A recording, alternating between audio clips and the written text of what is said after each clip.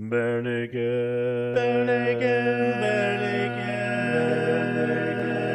naked. ABCs.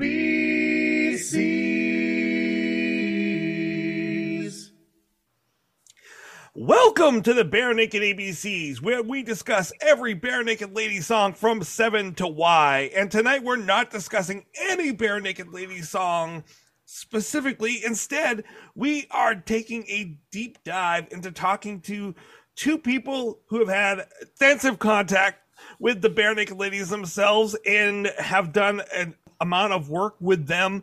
I'm extremely excited because we talked these people that we are talking to tonight. Well, I will reference back to last week's discussion, where last week both Heidi and Aaron in the middle of the episode started geeking out about these people because these are the people that did the work on the Pollywog in a Bog video. We love the video so much, and luckily we were able to reach out and find Noah Janex and Erica Reed. Noah did the puppets and made the puppets, as well as controlled the puppet for, I believe, Steve, Ed, the Pollywog, and I was everybody.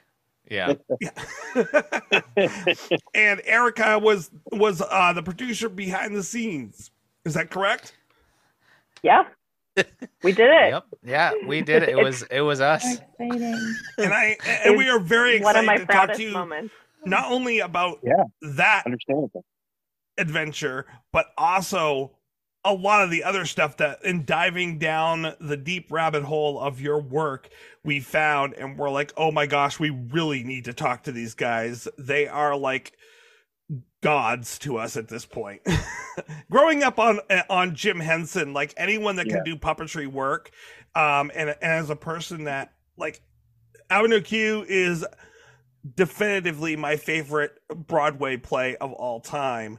And I'm curious about that too, because I know that the puppets were very, very different than John Tartaglia's work and the original. So I'm really curious to talk about that. Sure, yeah. Obsessed with John Tartaglia, and I'm a musical theater dork, very much so. Very big fan of Avenue Q, and I'm so like your vision in changing the puppet design and ideas to take it to the other form. And I read an article that says basically you that allowed the production to forge its own path. So I got lots of questions. I'm sorry, Tracy. No, I am trying not to geek out myself right now. So it is my pleasure to introduce Noah Janex and Erica Reed. Yay! And there was much rejoicing. Thank you for being here. Thank you both. having me. Thank you for Sorry, having I just us. had a Bob's Burgers moment. It's funny because the reason I'm connected to this video at all is because I was an obsessive Bare Naked Ladies fan for years before this ever happened. And Erica can attest to that. Like, basically, I emailed the band and said, hey, do you guys need a video? I do puppets. And they had done the Winded Up fan video, like the air guitar like contest or whatever. And I submitted for that, filming like puppets that I had built. This is my cat. And just submitted that because I was like, puppets are my air guitar. And that got in. And so like it made it into the final fan video, and that was real. I just used that as a doorway to email. I was talking to Erica's husband at the time, and I said, "What do you think I should? Do you think I should email the band or like what?" And he literally just said, "What's the worst that could happen? Right? You know, they say no." It. And so I emailed this address I had at Network that it was basically like, hey, I have this idea for this video. What do you think? And could you pass this on to the band? And 10 minutes later, like I was getting ready to leave my apartment, and 10 minutes later, this email came back from Adam Smith that just said, I'm not going to pass this on to anybody because I'm their manager. and I think this is a great idea. And at that point, I was screwed. Did you just freak out and scream like a little 12-year-old girl? Like, Yeah. I was like, Excitement and panic. yeah, exactly. That was like, oh crap, we are going to do this. Right. Oh my God. Like, oh no, I have to do it. Like I spent the next, I don't know, 5 weeks or something building puppets for it. And I'm sure that like I'm skipping way ahead, but, and then like the week before we shot the video, Erica and I went out to the suburbs of Chicago because Bare Naked Ladies was coming through and playing a Borders, which tells you of the time it was. And Borders, yeah. and we that would be the snack time trip. The snack time tour, yeah. And so we went and saw the show and then met them afterwards in the stock room of the Borders, and you can cut this part out if you want to. But like Erica said to me afterwards when we went to lunch, she was like, "Did y'all notice how Ty, Ed, Jim, and Kevin were on one side of the room and Steve and his girlfriend were on the other side of the room?" Oh yeah. And I had no idea, anyway, so nice catch. So we went and met them in the stockroom of the Borders, and they were like, making fun of each other and making fun of the puppets, and like it was just exactly how you would expect them to be, and I think Tyler had a couple notes about his puppet, which he like wanted the sunglasses changed and wanted a different shirt, and then Ed took that opportunity to be. I have them here. To like he said, Oh, yeah, nice. and could you like just remove all the fur from like the top of his head here because Ty was going very bald at the Oh moment. my goodness. That's great. And they were just like making fun of each other, and like it was a bare naked love fest, really. And the next weekend we shot the video like in a 20-hour marathon session. Like Wow. we got there at like That's amazing. That must have been intense. Yeah. 6:00 in the morning and left, I don't know, at like 3 the next day or Wow. something. That's I- It's crazy. crazy. I don't know if you've listened, probably not, but if you have a chance to listen to our recording about Pollywog in a Bog, Okay. talk a lot about the video, which is why then we reached out because we were so excited and we Yeah. love the video so much. How long did it take you to mock up the what each character was? Like how and like did you just say Steve's an owl? And Jim's a fox. Funnily Well, enough, Jim is a fox. Steve was hey. Steve was probably the first one. Let's see. I think I have the original sketch. Oh my gosh. I'm so excited. While you look for it, I'm going to jump in and say Yeah, please do. a great thing. I've also was a Geeked Out fan since high school.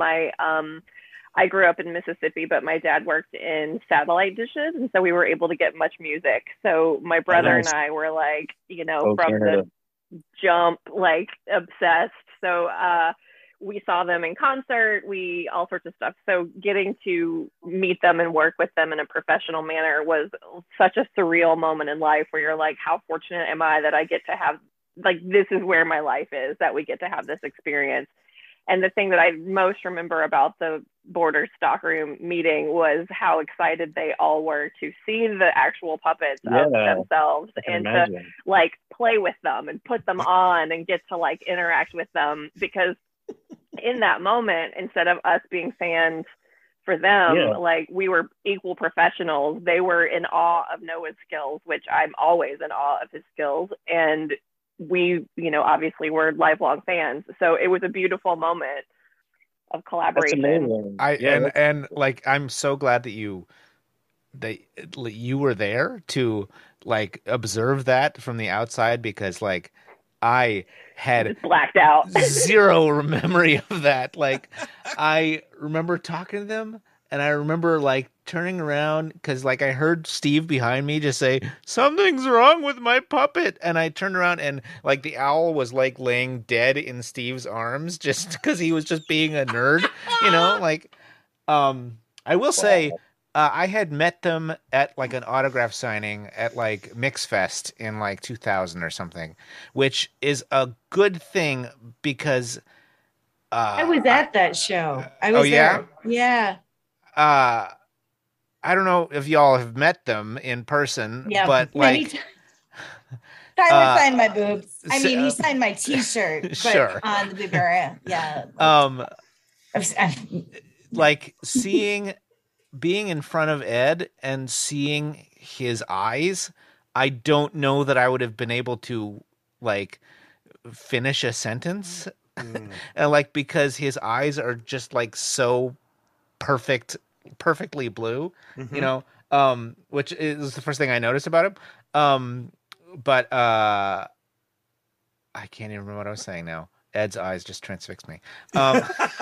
It was an overwhelming experience because yeah, it was like we had our own personal VIP treatment, yeah, meet and greet, but in a way to say, oh look, here's this thing that we get to do. Your album is amazing, and we're going to do this thing for you, and we're going to see how it turns out. And I mean, I get teary every time I watch the video. It's like honestly one of the things that I'm most like in awe that I got to be a part of, like in my career, which has lots of things. I've had a great career, and then I'm like every now and then I'll be like, oh right, we flipping made a Bare Naked Ladies video, like legit. Wild. And it is a amazing video. Like watching it numerous times this week. I mean, my kids grew up watching this video. And matter of fact, last week when I put it on for my daughter to do her ranking of the song, she's like, "Oh, I remember this video. We watched it all the time when we were little."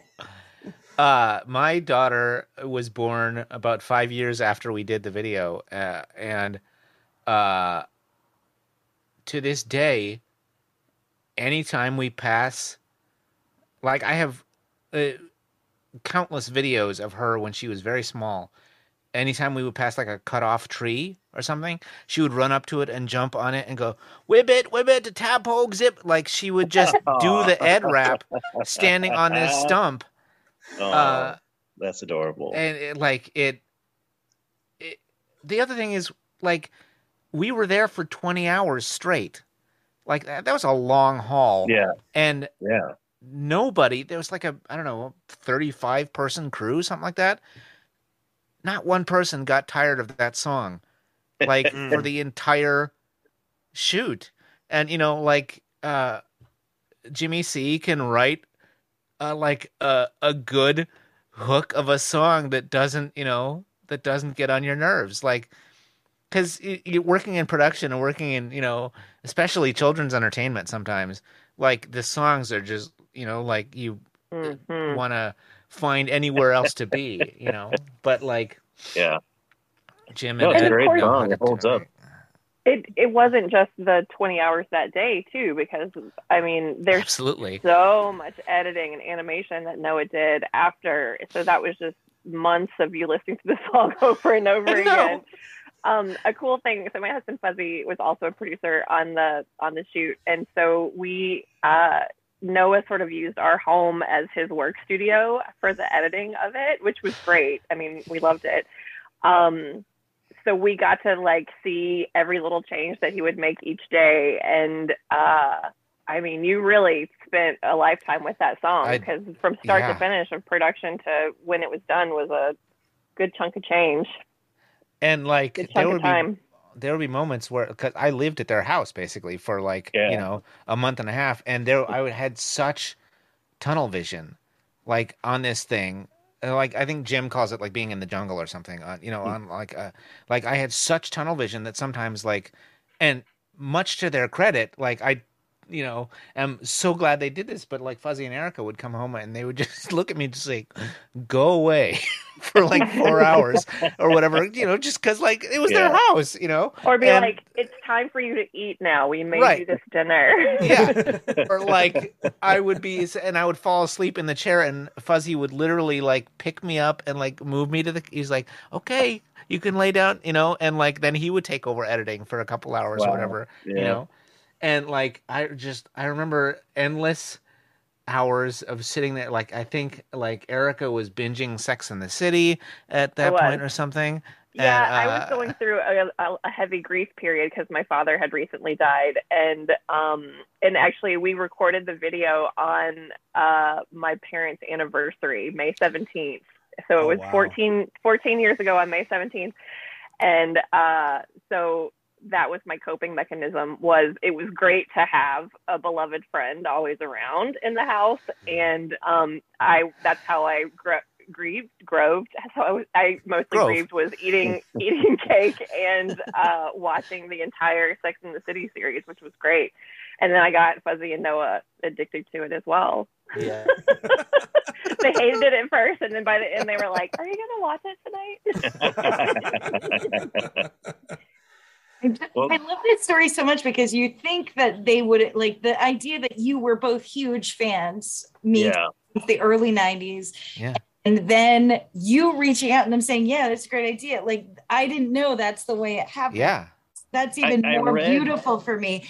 And their response and you're always concerned when you meet, I'm not going to go as far to say heroes, but people you really admire, love their work so much. And when you meet them, they can either be not what you expect. Right. And I'm so glad to hear that that's not what you've experienced. I listened to them talking and giving interview, like literally so much through my formative years because I was pretty sheltered growing up. And then when I was 18, I went over to my best friend's house and he introduced me to Bare Naked Ladies, and we would have sleepovers, and like, I'm getting goosebumps talking about it. Like he like gave me a second life, through his friendship and through this band. And like, I have a semi-permanent Canadian accent because I listen to so much. I do. And I listen to so much. Like, if somebody were to ask me what my favorite Bare Naked Ladies album was, I would say it's probably either Massey Hall from like April of '93, or the WDET like when they played on the radio where Tyler was playing the trash can, like like it literally they were my life for a long time. I do an homage to the Bare Naked Ladies every time I perform on stage with my band, and it's really subtle, and I'm probably the only one who knows that I do it, but I'm a DJ of an all-female Beastie Boys tribute. We're called She's Crafty, and awesome. Whenever, it's pretty great. Whenever you're like my favorite person. We're not met yet. I rewrote No Sleep Till Brooklyn. Like, is that connected to the song that is on? You and I are going to be best friends. I'm going to great. I'm going to live in your house for a while. Like, no idea. It's going to be great. Yeah. I'll make sure you're properly fed and hydrated. Is that connected to the song that's on the website for you, Noah? The Beastie Boys no, you know what? That we'll get to that in a minute. Erica, tell your story. Oh, I was just gonna say, anytime that they like reference, so my initials are ENRG, so I'm DJ Energy. So whenever like the Beastie Boys love to shout out to all their different DJs, whenever they do, I always try to like be drinking water or like eating something, like whenever the camera would be on me in my big solo, and it just tickles me. It's from the Enid drum solo, right? Mm-hmm. Yeah. Oh. That's fantastic. Only a deep dive fan would get that reference. And like, and because they did.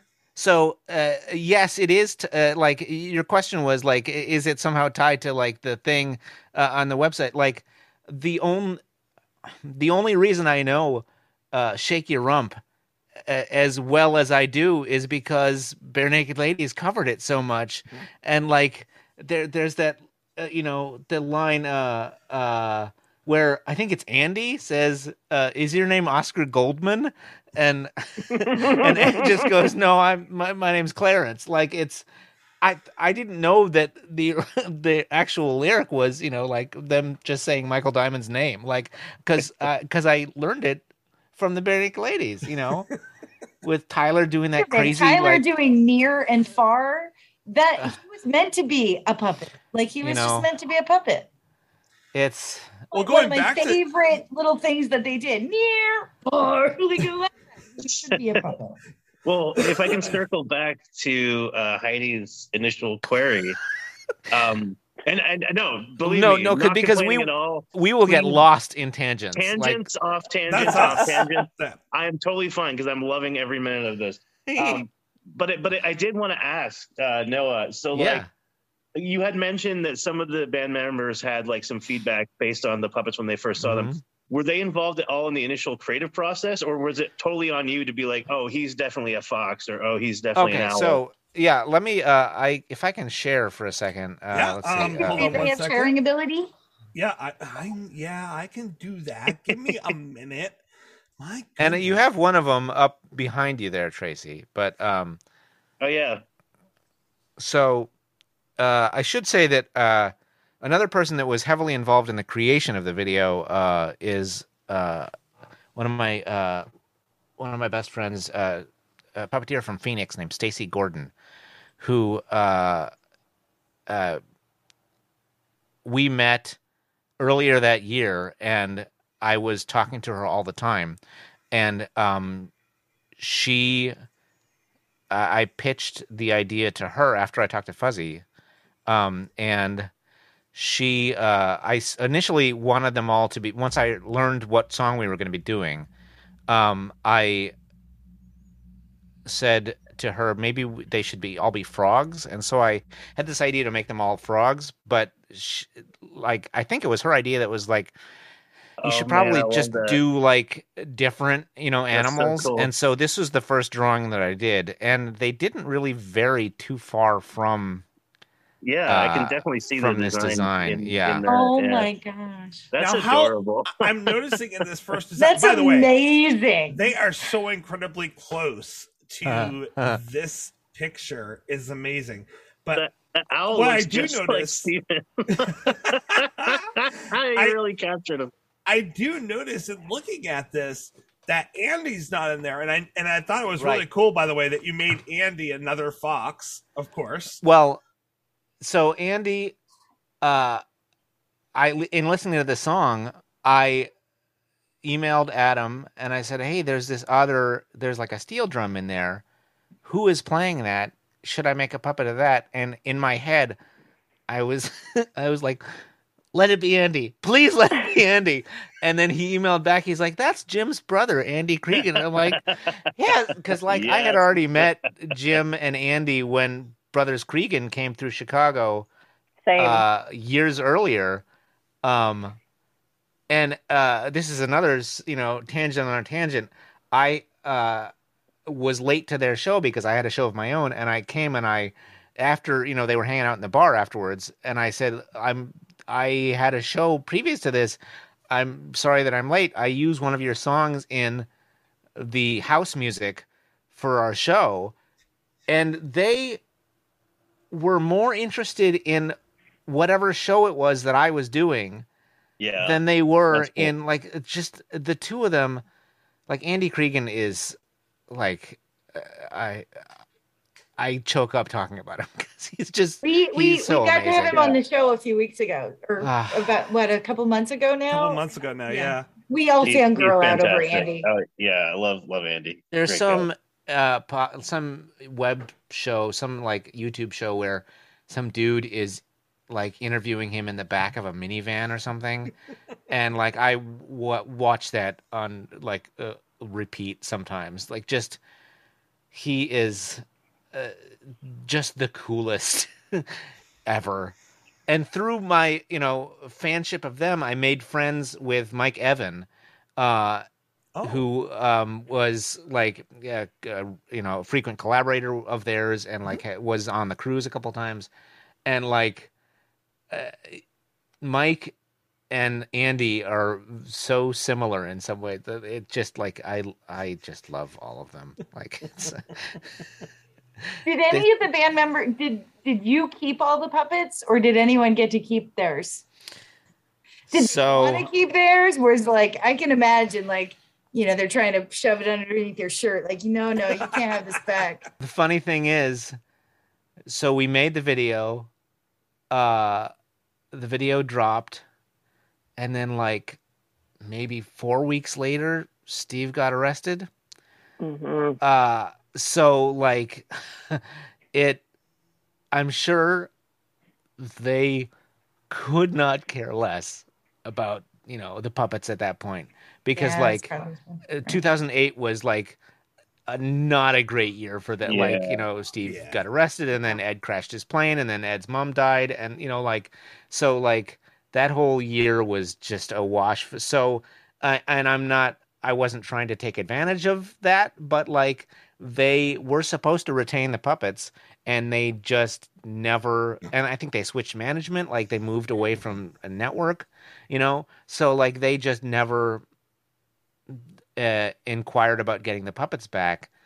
And, I've thought over the years of like reaching out to them, but at this point, like, the puppets are like, stiff and, like. Oh my God. They are adorable. They're still adorable, but like.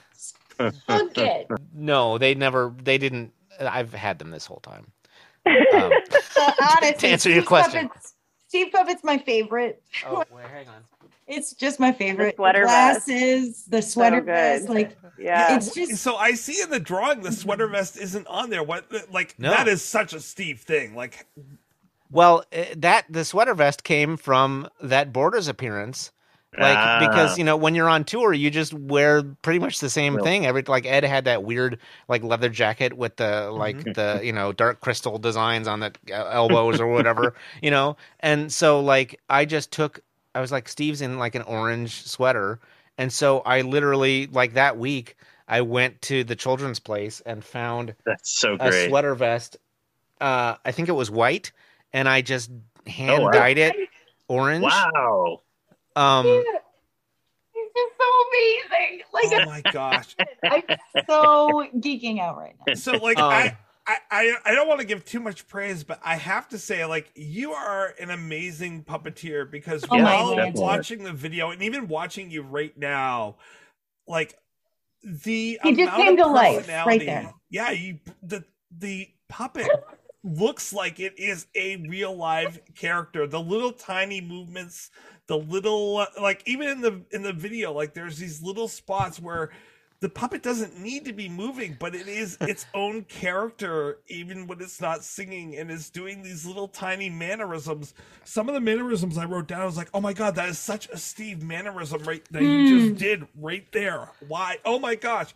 Steve is staring at Jim like they would during a concert instead of looking at the screen. Like, it became apparent, one, how much you loved the band and knew the band and the way they interacted on stage. But also just the fact that you were then able to transcribe that onto a film was just awe-inspiring to me. Well, thank you. A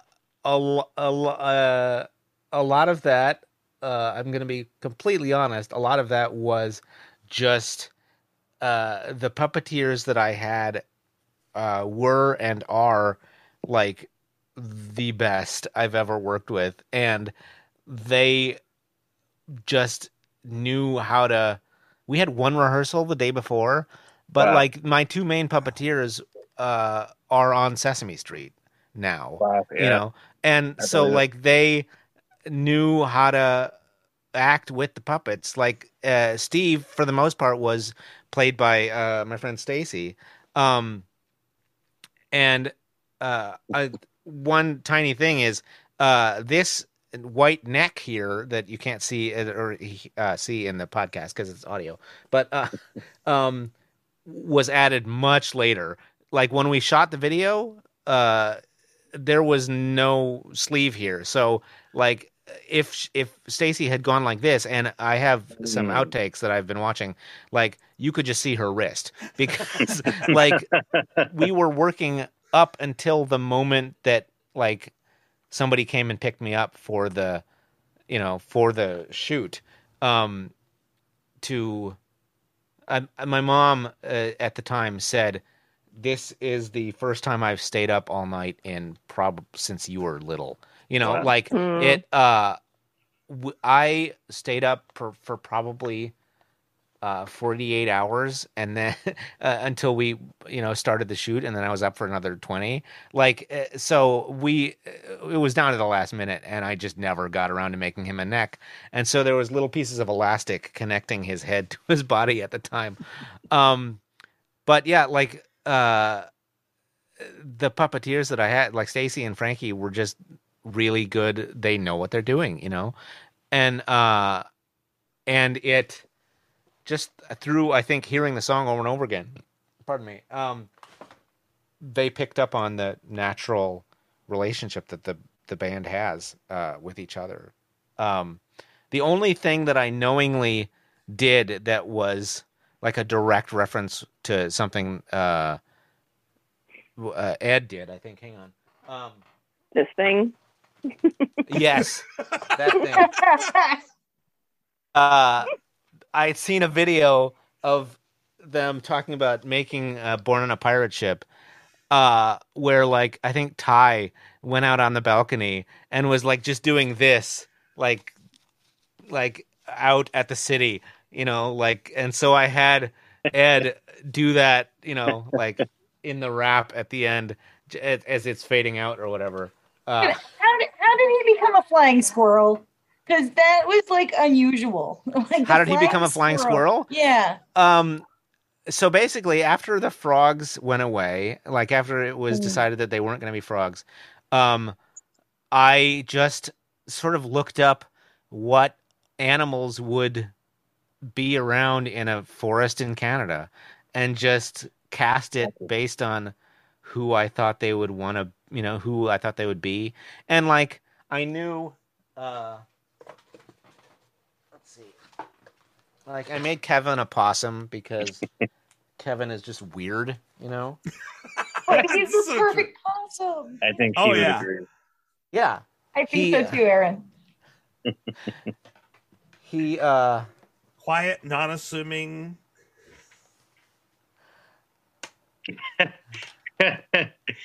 Like, right. all of the videos and like all the interviews I've heard with him, like he just is bizarre, and so like, and just brilliant. And I just thought he looked just like a little possum, like, and my cousin knitted this hat for us. I gave her the dimensions of the head and, I mean, I just need to shout out the amazing team that there's the Noagenics Puppet Company, because like your dad made the instruments, right? Am I remembering that correctly? Oh yeah. Yeah, it really is like a family affair, and that's cool. The detail and the attention to every puppet that you create is just next level. My dad... Well, I was just going to say, like, you did all of that in 5 weeks? Something like that. Like, we got to the... All right, let me back up. My dad, at the time, didn't like the name Bare Naked Ladies. Like, he, thought it, he was like, was offended by it. And I always still got questionable looks from my principals in high school when I would wear my Bare Naked Lady shirt. and still he made a tiny Hofner bass, and he made like the two guitars. Yeah. He made an exact replica of the piano that we had in my parents' living room. And he finished it. It was beautiful. And I looked at it and I said, that is too long. And so my dad chopped it in half and like shortened it down and like rearranged the keys so they were all appropriately sized or whatever. like the amount of work that he did, like Tyler's drum set was like coffee cans and tuna cans, that we went and found like some, textures website and like for like wood grain and printed out a whole bunch of like wood grain and wrapped it around the cans. And the guitars were here, hang on. Well, and he did the Snack Time logo on the front of the drum. Yeah, that was me. I printed cool. that out and put it on. But like this guitar this is Steve's guitar from the video, but like it is still good. Like it's foam core that he printed out on photo paper so it would be shiny. This edge piece, Cool. but like this top is just a printout. Like this bridge is wooden, and these are I think straight pins for the Oh, okay. I see them. But like but you would never think that by watching it in the video. No. especially when it was new, like it was it had been made that week, and the only instrument that already existed was the double bass for Jim, which was just a violin that a friend of mine had stolen from someplace. Oh, man. And Full 92 is missing a violin still to this day. so like I based initially when I made the Wind It Up video, I like based everything around that violin because I was like, Jim's got to have a violin, and I didn't have these puppets yet, so I just cast the band out of whatever characters I already had, and like but I used that the violin, and I used a little miniature electric guitar or whatever, like.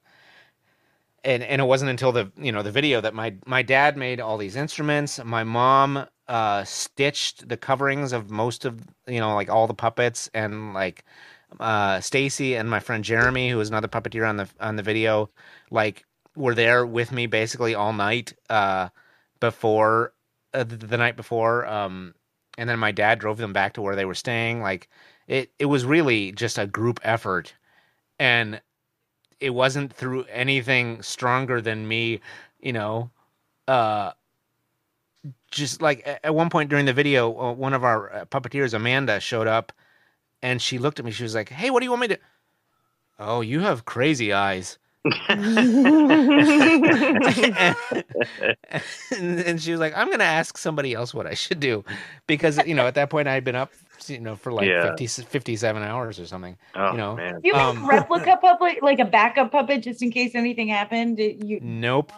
That's it. One shot. Yep. And Wow. were there two Jim puppets? Because I noticed that they switched instruments during. No, I mean we just unstitched him from the violin and stitched him to the little Hofner bass that he has in the thing. Like so there were 6 puppets plus the Pollywog.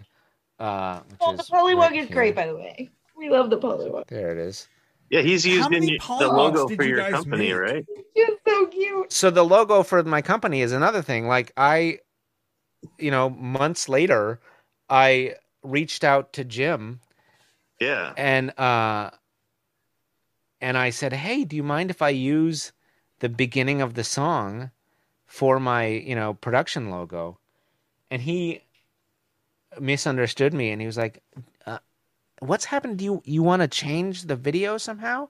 And I was like, "No. I just want to use those 4 notes from the beginning of the, song." And he was like, "Oh, that's fine. Whatever." Like and so, I have that to credit him for, like the years of it's. And I shot a puppet version of it, several years later of my production logo that like it just didn't look good, so I didn't want to. I wanted it to remain the spotlessness that it is in the original production logo. But this is the Pollywog, yeah. And his tail is just on a little piece of Oh thread. my gosh. That's so cool. And it was nothing more than, than this in the video, like literally in front of a blue screen, like, me doing this. And somewhere I have, hang on. There's the one shot, Erica's husband Fuzzy and I went to a pond nearby and like got down near the water and shot all this like plate footage, like this stock footage to use of the pond. And there's one shot where the frog is like swimming up out of the water, and it like this is all that existed of that puppet ever. And it was just like me in front of a green screen, doing that. And my hand doesn't even fit all the way into this thing, So it was just like up close like that.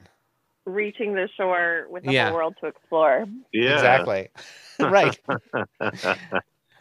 Wow. And now if I say those words in front of my daughter, she will go into the whole rap. Yeah. So yeah, it was just this, and that's like, great. How inspired were you? Aaron brought this up when we were doing the song episode. Emmett Otter. Honestly, that's. I'm sure you get that a lot. And like the immediate vision was so Emmett Otter, and from the characterization to the puppets to just their general personas. Was that an inspiration for you? I'm sure it was. Like the three main featured puppeteers in the video are myself and Frankie and Stacy, and the three of us are all like enormous Henson fans, and so I'm sure it was ingrained in there, and obviously we have an otter, so like I wasn't attempting to mimic that at all, but like it just happened. You build a puppet otter, it's gonna look vaguely like. It's a band too of right. That's true. That's true. Yeah, that is true. But, well, can you hold up Kevin again? Yeah. The only two that I don't have here are the Fox brothers, because Jim. Sorry, you probably can't hear me. Jim is still stitched to his violin. Oh yeah. Because I have, I'll get to that later. But I've done a couple other things with those puppets since then. I can show you that too. So yeah, what were you gonna say? Oh, just when I saw Kevin's puppet in particular, like for me, Emmett Otter is probably like my favorite Christmas movie of all time, and it just really gave me these warm feelings of nostalgia and like, look how lifelike he is. That's so cool, even to this day. That's sorry, I'm having a little bit of like a fan moment here. This is so cool. I wish the listeners could see the way that he's manipulating Kevin here, and he's so lifelike. We become children, and Noah, like I don't know. I'm sorry, Aaron. Go ahead, finish your. Oh no, not at all. I was just basically saying like. I don't know. Like, is there something? And this is a question for both Kevin and Erica. I know Kevin does most of the. Not Kevin, jeez. Noah and Erica. I know Noah is doing most of the actual puppeteering here. But like, is there something about the medium of like using puppets to communicate something or to create a story that is just different for you? And what drew you to that specifically? I'll start by first saying that in Noah's repertoire of his puppets, each character has a very detailed and illustrious backstory, and each character has a relationship with each other. So it's a kind of magical thing to put them in any scenario and to see how they would react in that situation, and then also with each other, how they interact with each other. And because we've done so many shows with these characters, we did a live monthly show for a long time. We've done a lot of web stuff. I mean, it's like an extended family, these different characters, and they each have such a distinct personality. So it's cool to be able to, with the medium of puppets, like you can do so much more on stage with them because everything is already a little like surreal as it is, and things that humans maybe couldn't do, like, we can't, fly away on a hot air balloon, but puppets sure can, like on stage. So it's neat to be able to say, okay, let's put these personalities in this situation and see what happens, and how can we make it happen, and how can we take this to the next level with more than what would just exist in this space that we're in right now. And I'll add to that by saying, I don't know how to do anything else. So this is my way of communicating, and it's all of these characters have such a rich backstory, because like I've created them all, but also then I give them to specific people, and those specific collaborators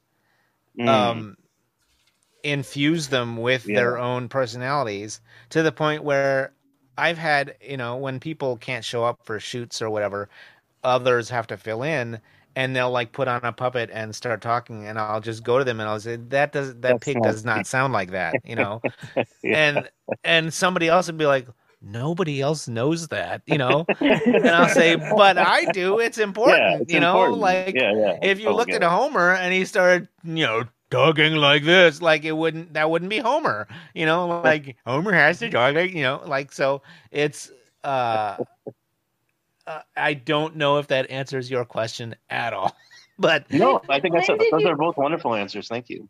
Yeah. When did you start making puppets and know that was where you could, create? When did that become your creative outlet? Were you young, in school? Like, I was 12. Or 14. Do you remember your first puppet, like, character's name and like their personality? Yeah, I still use him. I used him the other day. Who's your first? His name is Ferdinand, and I made him out of a piece of mattress foam that I like cut in half, and then I put like a hole in the top for my fingers and a hole in the bottom for my thumb, and used duct tape as a hinge. And then my mom has been sewing since she was very little, so she has a lifetime of sewing experience, and so since 1994 or whatever it was, like, she has been my co-builder on a lot of these, because I will build the internal parts of it, and then I will give it to her, and she will cover them. And it is a collaboration that gonna try not to cry. Once she is unable to do this, I'm not gonna make puppets anymore, because I know how to sew, but I'm nowhere near as good as she is, and I'm certainly not going to ever find the nonverbal communication that I have with her, because she's my mom, and so and also it just doesn't interest me. Like, when my daughter was born, I had been going through a period of frustration with puppetry in general, and I was so excited when she was born to just sort of stop doing it. And then she was born, and the photographer that came to take her pictures was like, well, hey, where's the puppets? Like, let's get some pictures of the baby with puppets, because puppets and a baby, that's adorable. And so I got out one of my pigs and took this what is now in her life become an iconic picture that we had to repeat then every 6 months or what, as she was growing. And based on that, people started asking me to build puppets again, and I was like, I was so close to getting out. It's like that Al Pacino line. Just when I think I'm out, they drag. Yeah, right, exactly. And I'm sure that there's a little bit of drama, to that, but to a certain extent, I think we were doing this monthly show that Erica referenced earlier at the time, and that was pretty much it. It was everything I was doing was self-produced at that point, and I was tired, and then the fucking puppets pulled me back in.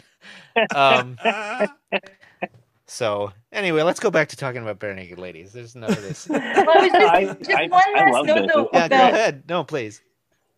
Sorry, Aaron, you want to go? No, I was just saying, I'm loving this. I think this is fantastic. To me, it's not often that I get to talk to people who are involved in this. I am a musician, and I'm a recording engineer, and we talk music all the time, and we love Bare Naked Ladies and we love music, but this is an entirely new, not new, but new to me. It's not an art form that I'm nearly as familiar with, and it's fascinating. So I want to hear I could talk puppets all night. And yeah, go ahead. I'm staring at your puppet page right now, and and there's such beauty and love in each of them, and the character, and they just speak to me. I'm looking at the dog, the little brown dog, and the little pig, and I'm in love with that. It's just, but I'm a music teacher, and I've taught music, now I teach at the collegiate level, but I taught elementary and high school music, and for 22 years, and now college. And I had a puppet. The power of puppets, I don't think, can be underestimated. So there's this woman in New York who she makes stuffed animals called Frankenstuffs, and she takes different pieces of discarded stuffed animals and recreates them. So you can the head of a lion and the body of a monkey, and beautiful. And when I met her at a craft fair, and she had a puppet that his name was Miles. All of them had names, and it was the only puppet she had. And I bought him, and he had monkey arms, and he was all just different things. And I kept him in my room, my high school music classroom. These are high school band course. I taught everything. And he sat on my desk, and the kids would put their hand, high school kids, they became somebody else when you put the puppet on their hand. And Miles felt, because he was made up of all of these mixed things, we all have these weird quirks, and some of us are quirkier than others, and some of us are missing parts, and some of us have been, we have a lot of scars, and for some reason they were transformed. And I've seen it also at the elementary level, where if you have a kid sitting in the circle and they're afraid to sing, they are not afraid to sing when you put a puppet on their hand, because they really truly feel that it's the puppet singing and not them. So the fear gets, and so there have been a dear friend of mine, Heidi, another Heidi, actually it's my husband's first wife, Heidi. We're very close. We do musical theater together in the summer and everything. She's a brilliant director, and she is a librarian, and she has a deep affection for puppets, and she uses them constantly in her library class. She's an elementary school librarian. And the power in puppetry, again, I can't even, it's mesmerizing to me at how it brings kids out of their shells. It changes their lives. It gives them alternate personalities. It gives them a voice for kids that don't have voices. And so I would never underestimate the power. I'm going to get teary of what you and Eric have done in the video, and bringing letting puppets speak and sing. It's just magical to me. It's why when you go see Avenue Q, you don't even really notice. Right. Cape Monster. And my best friend just played Cape Monster not long ago. I was like, Jen, I forgot you were on the stage. Yeah. than Mhm. Monster.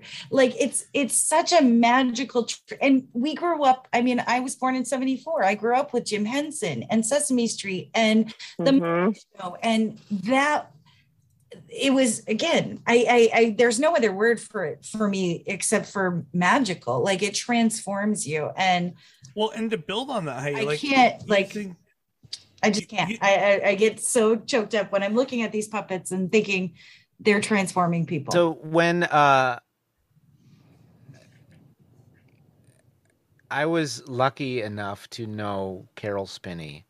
Oh my God. Have you seen a the little documentary on Yeah, Carol? I helped. I mean, I contributed to funding It was it. beautiful. I cry every time. Sorry. So at one point early in Big Bird being Big Bird, he like Carol would fully admit that he was clumsy and he did not know, he was uncoordinated, and there was a scene that came up where Big Bird had to dance, and he was getting really upset because he couldn't dance, and he was like, he went to one of the other puppeteers, Richard Hunt, and he said, what am I gonna do? Like I can't dance.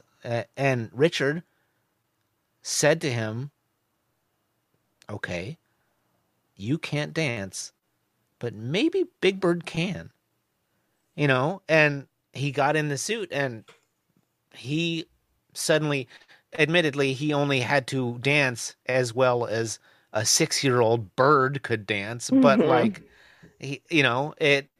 puppets are magical, and like the entire reason that puppets are used in like pediatrics is because somebody noticed in the waiting room in like 1970 or something, a kid who was probably at the time, they didn't understand about autism, or like was nonverbal, and was sitting in the waiting room watching Bert and Ernie on screen and talking to the puppets on the screen.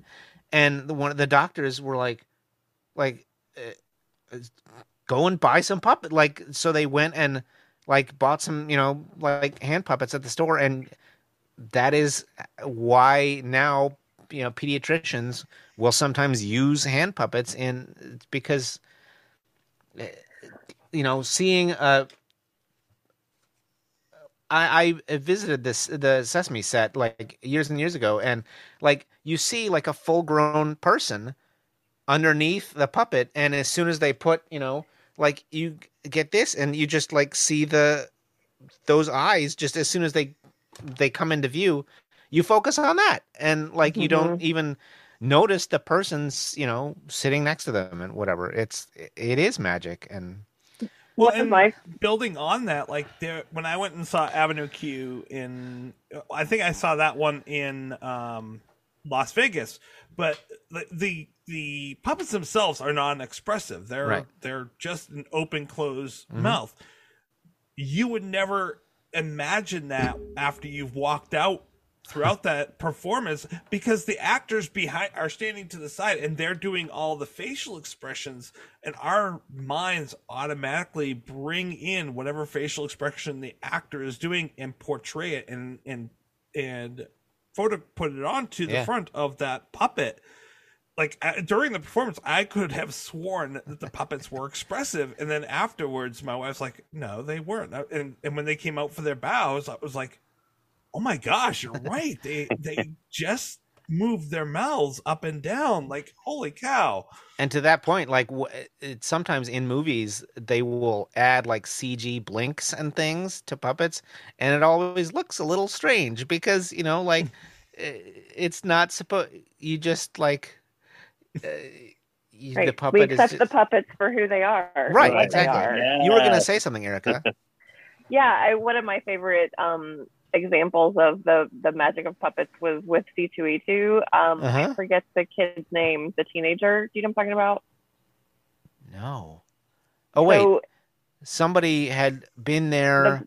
The brother. So we had this other show that was a game show that ran for a really long time. With a different company. Vince, thank you. Yes.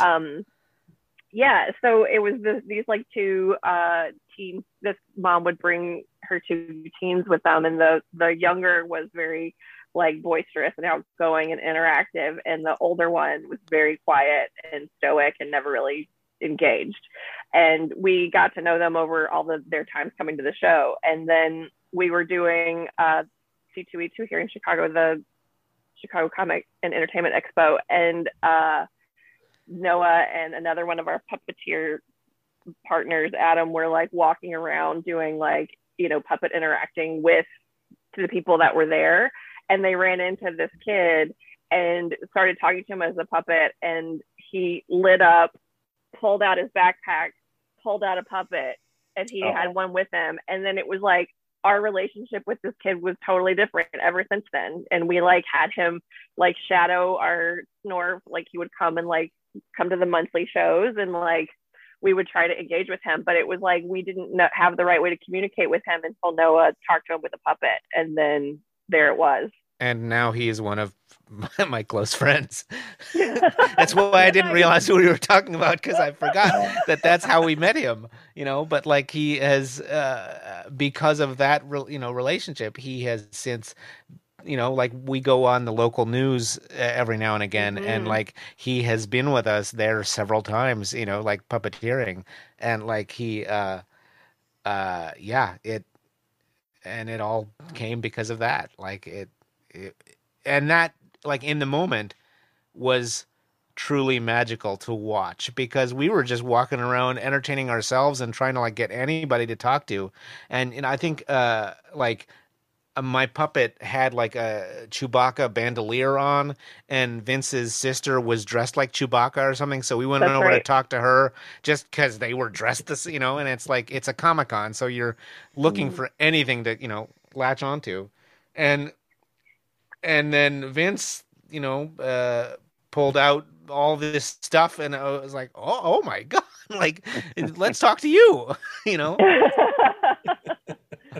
You and Erica, how did you meet? When did you guys meet? Oh, great question. I don't know. So I was in the improv world for a long time here in Chicago, and through that, I made friends with this guy named Fuzzy, who then started dating Erica, and then they got married, and like pretty soon after I met Erica, I think I went to a party at your house or something, and like I noticed that you had a bunch of Bare Naked Lady CDs. Well, also what it was, I remember actually the night that we did meet is because I was obsessed. My brother and I are obsessed with Dog City. We have the whole thing memorized from the Jim Henson Hour. And so I started dating Fuzzy and was talking about Dog City, and he'd never seen it. And I was like, oh my God, it's the greatest, you know, hour of television ever made. And then he's like, you need to meet my friend Noah. And I remember we were like at a bar, and Fuzzy was like, here. And then we like geeked out on Dog City. That's right. And then that you were like, oh wait, Bare Naked Ladies. Wait, like, was that at the bar across from the on Lincoln, right? Across from the old playground? Yeah, across from the old playground. Yeah. One of those. But so there was like those two very different specific moments, but like one that like sticks out like a sore thumb in my memory is I was doing promotional work for I think TED Airlines or something, and we were driving around in this converted ice cream truck in downtown Chicago, like handing out popsicles and beads to people. And at the time, Erica was in the same part of the downtown area, dressed as a meter maid. Yeah, I was doing a different promotional gig, handing out tickets to an event at Soldier Field or something. Yeah. And so from my point of view, this guy, I think Marshall, was that his name or something like that? Yeah, that sounds right. I don't remember. I should remember. Yeah. So there was no door on the side of the ice cream truck, and so he's driving along, and he says, I'm gonna pick somebody up, and we're like, what? And then he leans out his door and hooks Erica with his arm, and she just comes up into the truck with him. And you take it from here, because that's what I saw. He was a friend and coworker of mine. We worked at Second City together. I wasn't just randomly getting scooped up from weird drivers of ice cream trucks, but I like bailed on my promotional gig to join in on theirs for a little while. And boy, I mean, the early 2000s was just a time ripe for improvisers to wander around and hand people things on the street. Because that's how I got a lot of my paychecks. I think there was another promo that I did for Buick where I was dressed like Tiger Woods, and Rebecca Hansen was on that one. That's where I first met her, Erica. And Rebecca Hansen of Mystery Science Theater 3000. Oh, all right. Tie that in. She's GPC. Mm-hmm. So keep name dropping. We're good. And so, yeah, like it was a crazy time, but we met. I mean, one time we were doing a promo gig for Shout, the detergent, and we were wearing sweatsuits that spelled out shoutitout.com, and we had to stand in this specific order so that it would say shoutitout.com and not something else. It was so ridiculous. We would just stand outside of like the news being recorded, hoping that all of us in our big white sweatsuits were going to get picked up. So then when we were moving from gig to gig, like walking around, we would try to scramble it so that our words would spell stuff out on the backs of us. We were big fans that, in Shout It Out, you got tit right there. So that was a never ending humor for all of us. The tits, we would just wander up and be like, what? We're not in our formation? Oh, anyway, so then we just became like the best of friends, and we worked together, and I directed for a while. The puppet company was doing improv shows, and Fuzzy was puppeteering in those, and I got to direct it, and then we shifted into this monthly sketch show that we did for, I don't remember how long, well over a couple years. It was 2 years. 2 years, which coming up with all new material and building all new, my back in the head thing was, let's try to give Noah as little work as possible in this time period, and Noah would come to everything being like, how can I make this as hard on myself as I can? Here's what we have, and he's like, or I could create this giant, yada yada. So we was that Snorf? Yeah, that was Snorf. Mm-hmm. The Saturday afternoon Monster and Piggy / comedy variety show. Yeah. Which is an anagram in there somewhere. I can do it. The cast would write all new sketches. We would rehearse in my dining room and then, put it up. And the first time we really put it, in the actual spacing of the show would be the performance. Yeah. Yeah.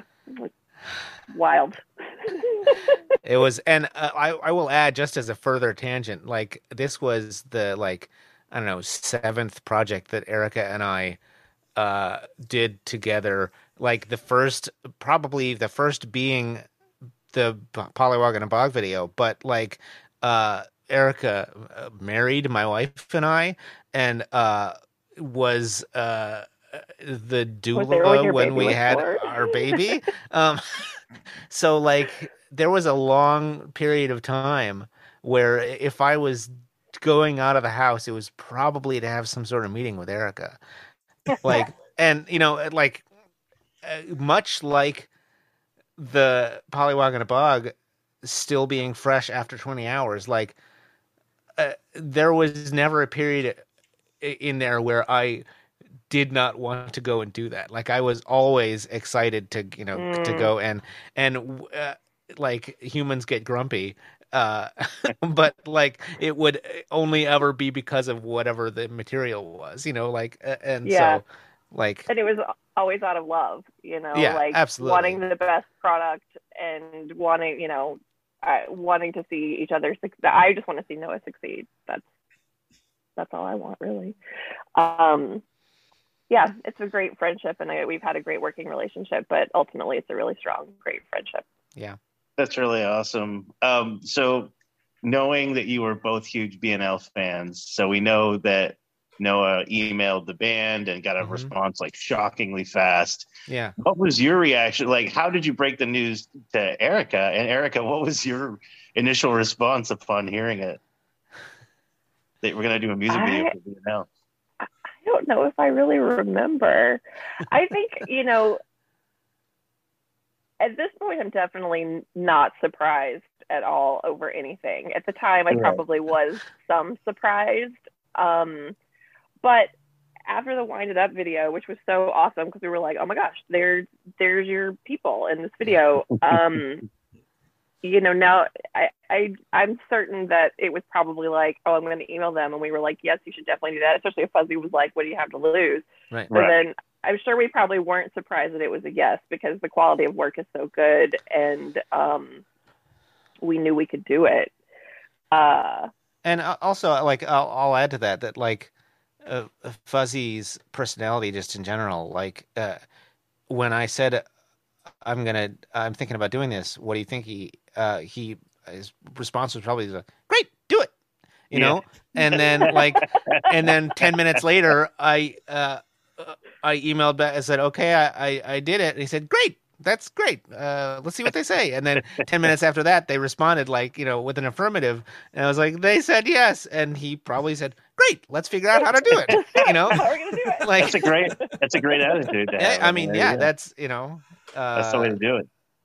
And even throughout, like, the Snorf, this other show that we would do, like, we would be rehearsing in their dining room and, like, mulling over something, and Fuzzy, doing his own completely unrelated, just life stuff in the other room, would sometimes overhear us and just come in and, like, offer this, like, pearl of wisdom that would, like, fix, whatever it was that we were doing, and then he would go back to, his own thing. And, like, that in itself was, like, was brilliant. Like, yeah.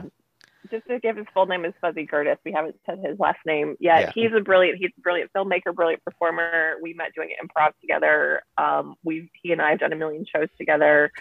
Just a really all around amazing human being. And I'm the luckiest person in the world because I get to share my life with him. It's pretty cool. Yeah. And when we were on set, he was, so we shot digitally, and so whenever they would finish, like, a card or whatever, I don't know what the media was, but, like, they would give him all of the footage, and he was just basically sitting there all day on set, like, cataloging all this stuff and just, like, putting it all on a computer and everything. And so by the time we got back to their apartment, like, I think 4 days later or something, like, I took a little break. It was all there, like, in a folder ready for me to work on. And, like, it would not have gotten done without these two. Yeah, it just... Who storyboarded the video? Ha, that's very funny.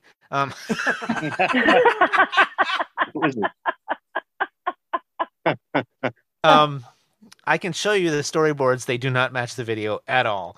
Because I had a very specific, I worked for days to, like, down to the beat, like, storyboard, because I'm a musician and I'm a filmmaker. And so, like, I, storyboarded out all this whole, like, narrative. I built props, for it and everything, and showed up to the set. And I had emailed them the day before, or like 2 days before.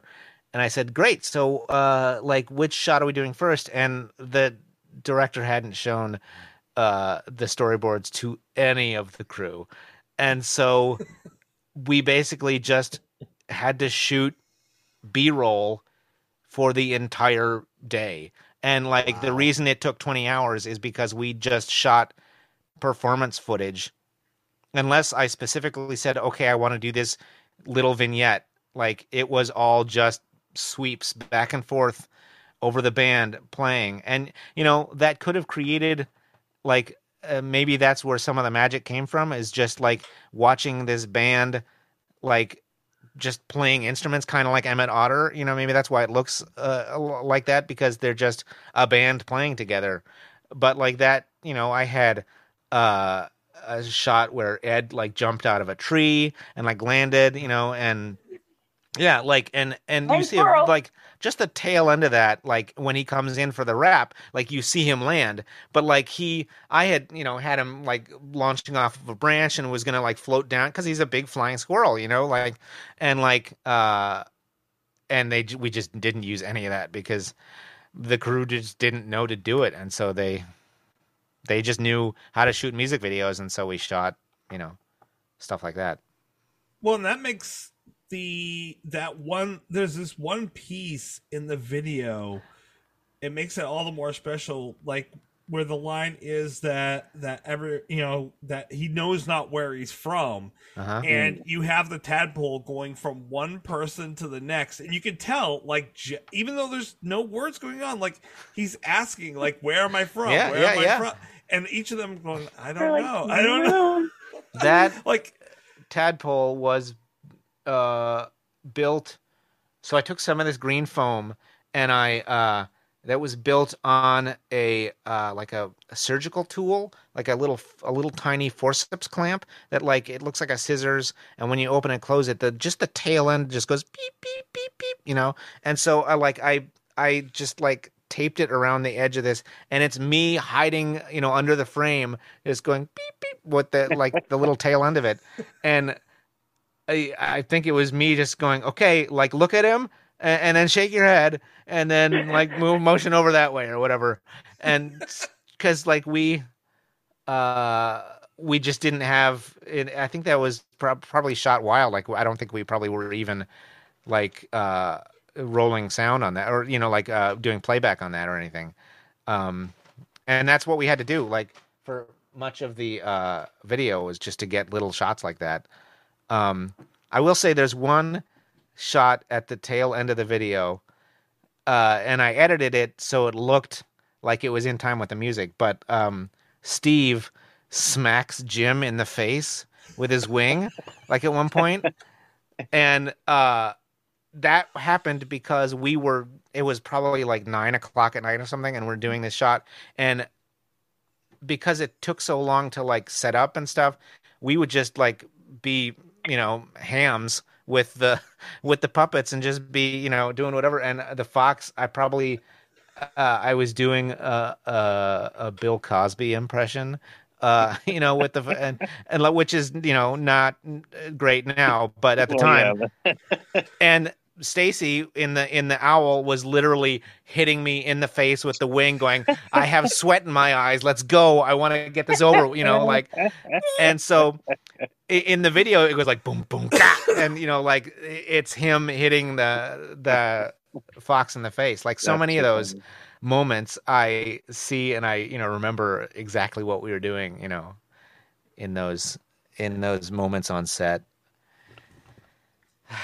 It was sorry.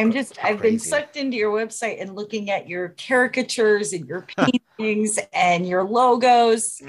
Tin Tracy, a caricature of the Bare Naked ABC's crew would be a good idea to commission. Like your work is just amazing. Like there's again, giant rabbit hole. I just keep looking at more amazing things. Well, that brings me to one of the rabbit holes that I went down this week, which these guys know I love to give a nice transition to the next week. I'm going to do it early for 2 weeks from now. So 2 weeks from now, everyone, we're going to be discussing, or no, actually, we'll be recording. It's a month from now for the people listening. We'll be discussing a song that you also then did another video for that Ed recently also posted up.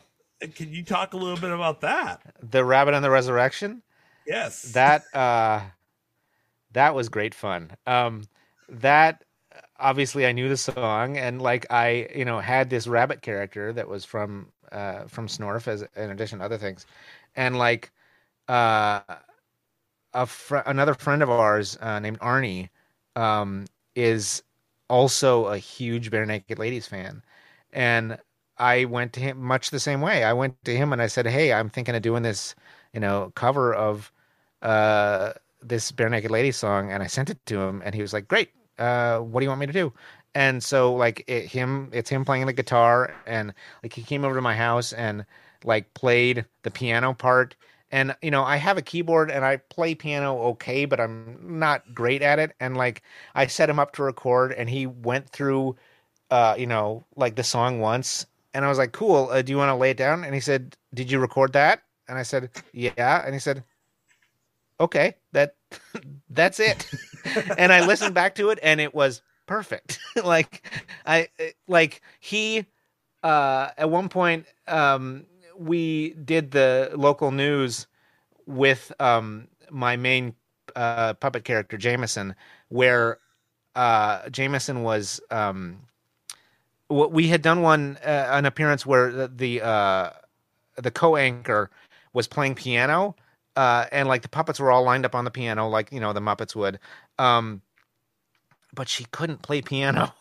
And she didn't know what she was doing. Were you there for this, Erica? I don't know. It was like You Light Up My Life or something. And I don't think I was for that one. Robin Baumgartner like could not play piano. And so Arnie was one of my puppeteers that day. And I said to him, hey, do you think you could play blind? And he said, probably. And so he put on Jameson's hands and got under the piano and played the song perfectly, for having gloves on. And we ended up not using that. So I was like, this is too good an opportunity to pass up. So I remembered the old, John Denver and the Muppets Christmas album. And I called, WGN or emailed them and I said, hey, can we come and do Christmas this year? I have an idea for a song. And the producer there, Jeff Hoover, is an amazing producer. I'm going way off track here. And he always just is like, yeah, whatever you want to do, you do great stuff. And so I had Arnie get into Jameson's hands, and like we were wearing like black velvet bunny suits, so you couldn't see us at all. And like he got under the piano and played blind. And I, sat my elbow on his head and did this like perfect little, like have yourself a merry little Christmas, and so when it came time for the Rabbit and the Resurrection, I knew instantly that, I want to put Arnie in everything I do from, for the rest of time. And he played the guitar and he played the piano and he music directed the whole thing. And he's friends with like this, like, amazing, like has to like interrupt a gig to go play for the Dalai Lama bass player, like this, like this amazing upright bass player who played that, bass track. And to Arnie's credit, he said to him, okay, I want you to do 2 takes on this. 1, where you just play it straight, and 2, where you throw in every like ham bone, double bass player showing off hook that you can, just every lick that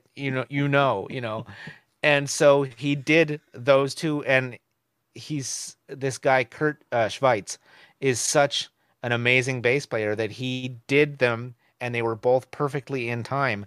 And so we just like cut back and forth between the 2 takes, and I am a drummer, so I like put a little drum thing on there, and it was this perfect acoustic track because I think originally they did it at like a radio station or something. Like there's a recording of the band playing it, where they're like, we're going to play this once and then never play it again, and so like we couldn't use that track because the sound level is not great because, it's a radio station or whatever. And so we had this perfect little track, and then I sang on it, and Arnie sang on it, and my friend Jen sang a couple parts because, as Erica said earlier, all of these characters that I have, they have their own personality. So if the pig is going to be in the video, regardless of whether my friend Jen is there or not, she has to do the voice of the pig, Yeah. And so we shot that one was very heavily storyboarded. And because everything I do is, or, tries to be. And the funny little side thing, like as we were going through it, I do all my storyboards in marker or whatever, and then when I get finished with the shot, I just cross them out and move on to the next thing. And like Jen, who plays the pig, like stop. She's like, "What are you do? Why are you crossing those out?" And I'm like, "Because we're finished with the shot." She said, "Yeah, but that's art. You're like drawing over this amazing." I'm like,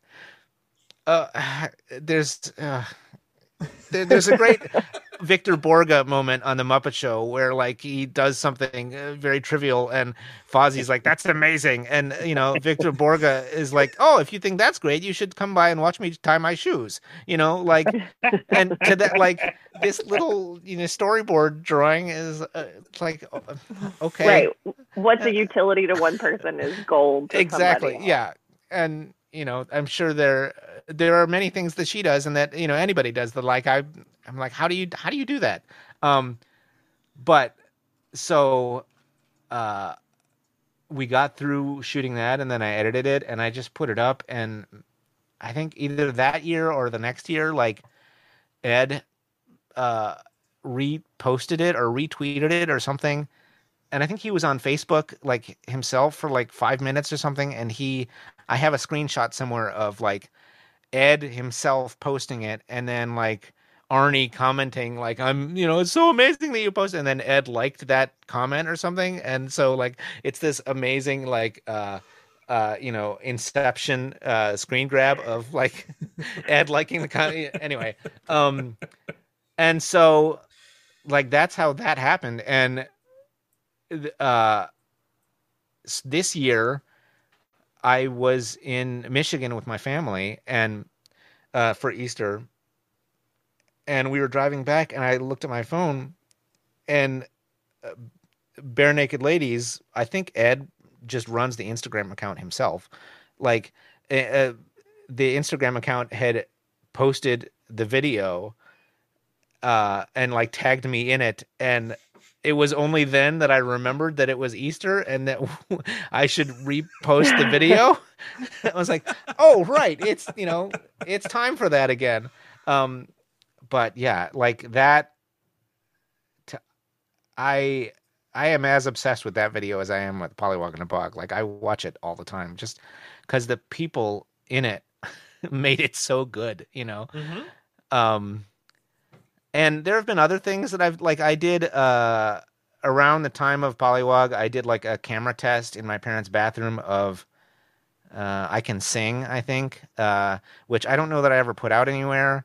And then a couple years ago, before the pandemic, I did Everything Had Changed with the puppets. I did live, which I like shot a little rehearsal video. I don't know if you want to see it. We want to see all the things. Yeah, please. I was just gonna say, like, all hang the on, things. let's see. I didn't have to ask.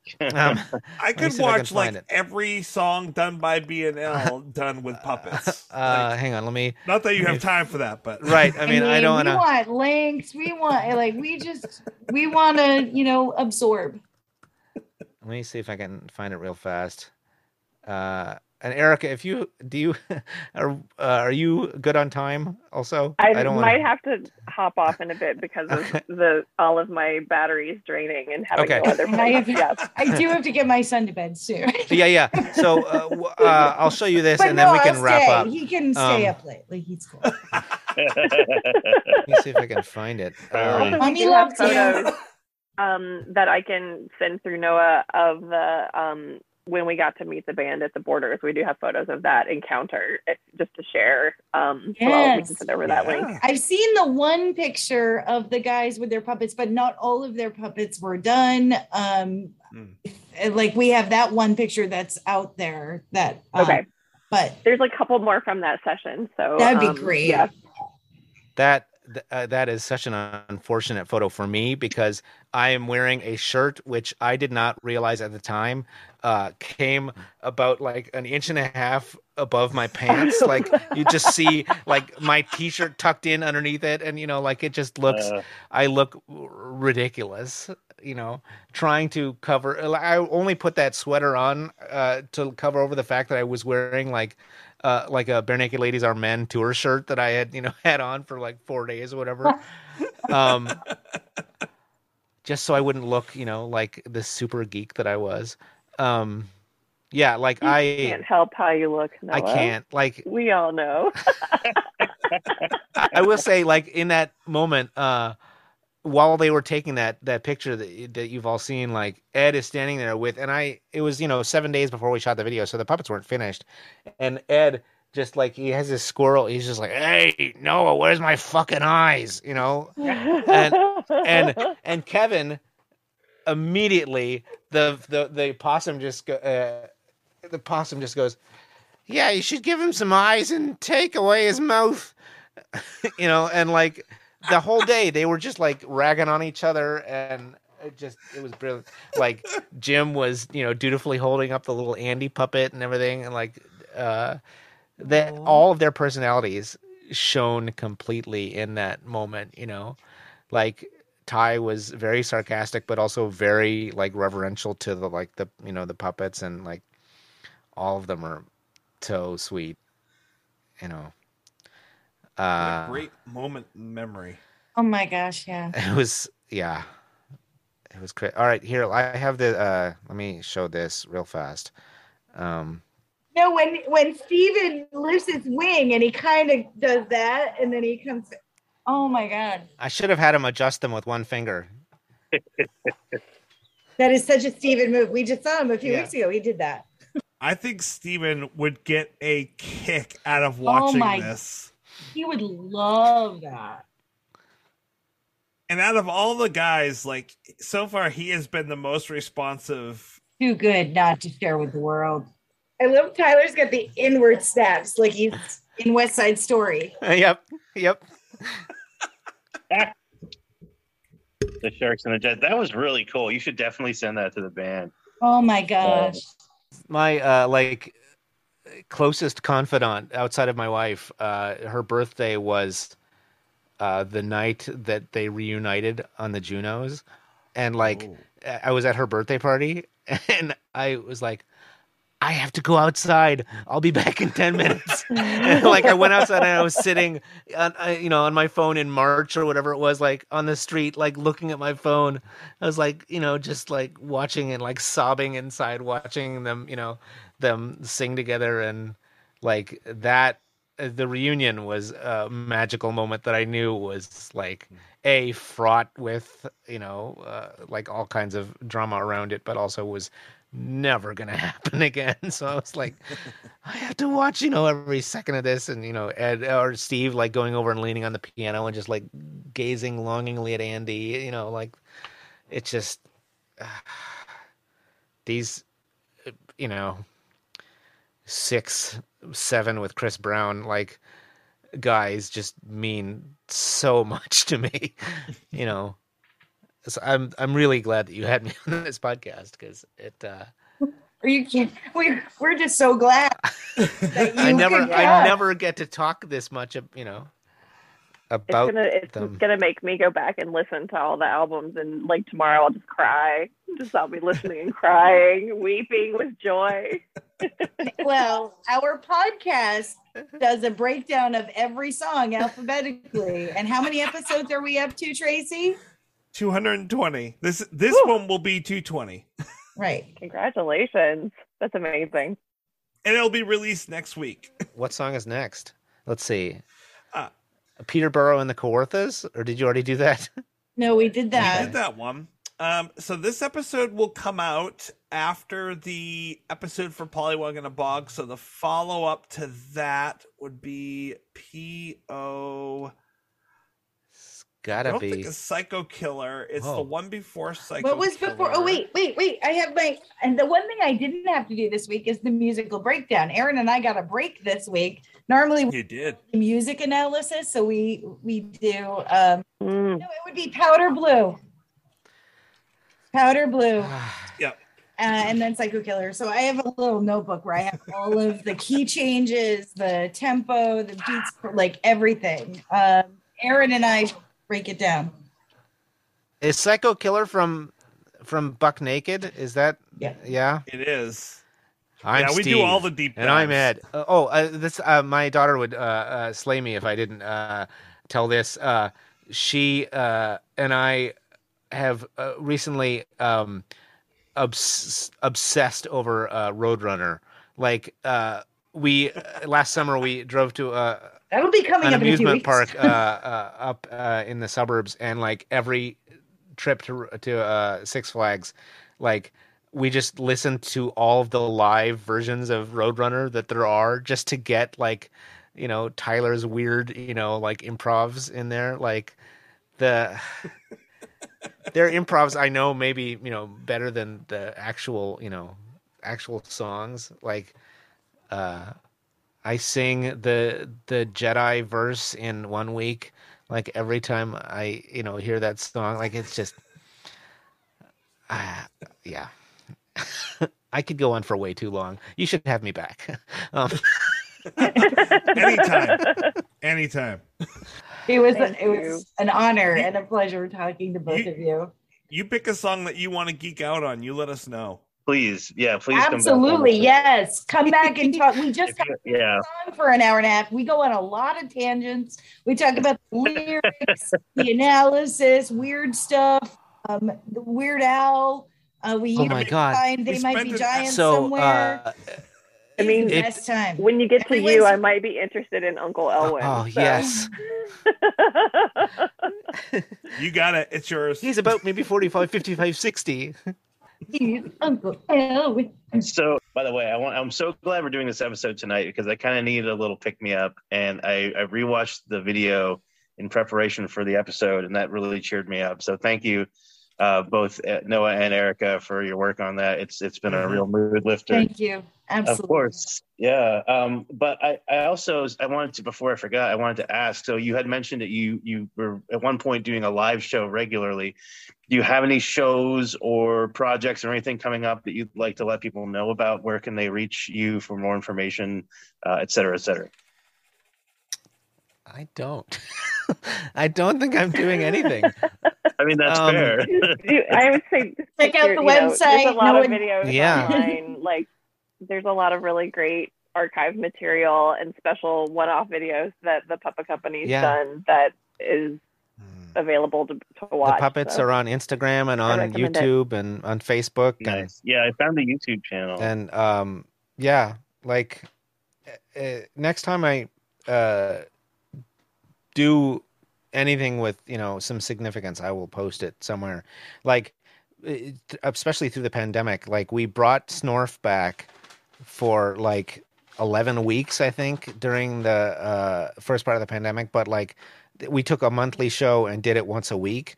And after 11 weeks, we burned out on it.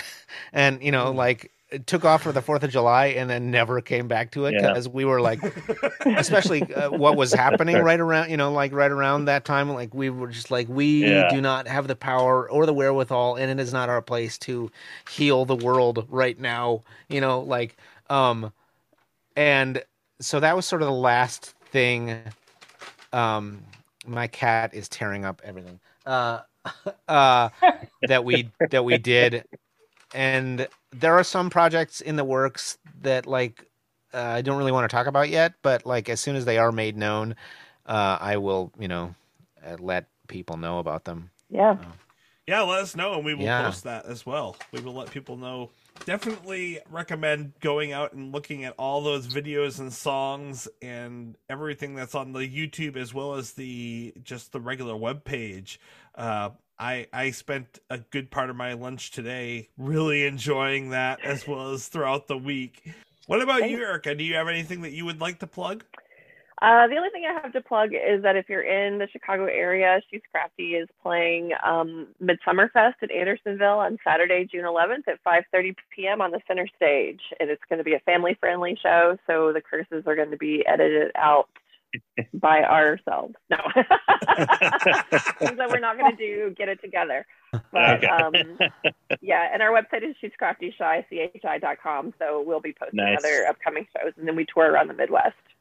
Awesome. And y'all have been in like there was a documentary or something about MCA, right? That you guys were like, never mind. We went to the Beastie Boys story taping in New York, and were interviewed afterwards by Lance Bangs, which didn't make it into the Apple TV edit, but we're hoping that if they do release a special edition DVD, that they will include some of it. And I'm a huge Jackass fan, so I was geeking out about Lance Bangs the whole time. And anyways, it was 3 a.m. in the morning. We were like, we're so tired. Let's talk to this camera.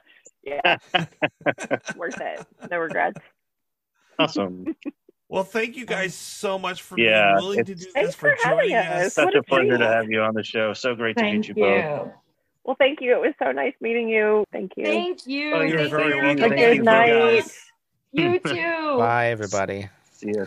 Bye, Bye. everybody. Thanks, that was fun. Don't forget, no regrets, except maybe one. It's NFL draft season, and that means it's time to start thinking about fantasy football. FantasyPoints.com features industry-leading experts and prognosticators using proprietary hand-charted data to help you score more fantasy points. FantasyPoints.com is the place to go for whatever kind of fantasy football you play. Whether you play fantasy football, daily fantasy sports, or do a little bit of everything, Fantasy Points has the meticulously researched content to guide you to victory. And why wait for the fall? Fantasy Points also covers the new spring football league, the UFL. Join the guru, John Hansen, Scott Barrett, Joe Dolan, and other massive names in the fantasy football universe with an exclusive offer. Use code Pantheon for 15% off any Fantasy Points package, including the all-in package, with access to every article, tool, and data nugget that Fantasy Points has to offer. That's FantasyPoints.com and code Pantheon for 15% off at Fantasy Points. FantasyPoints.com, code Pantheon. Score more fantasy points.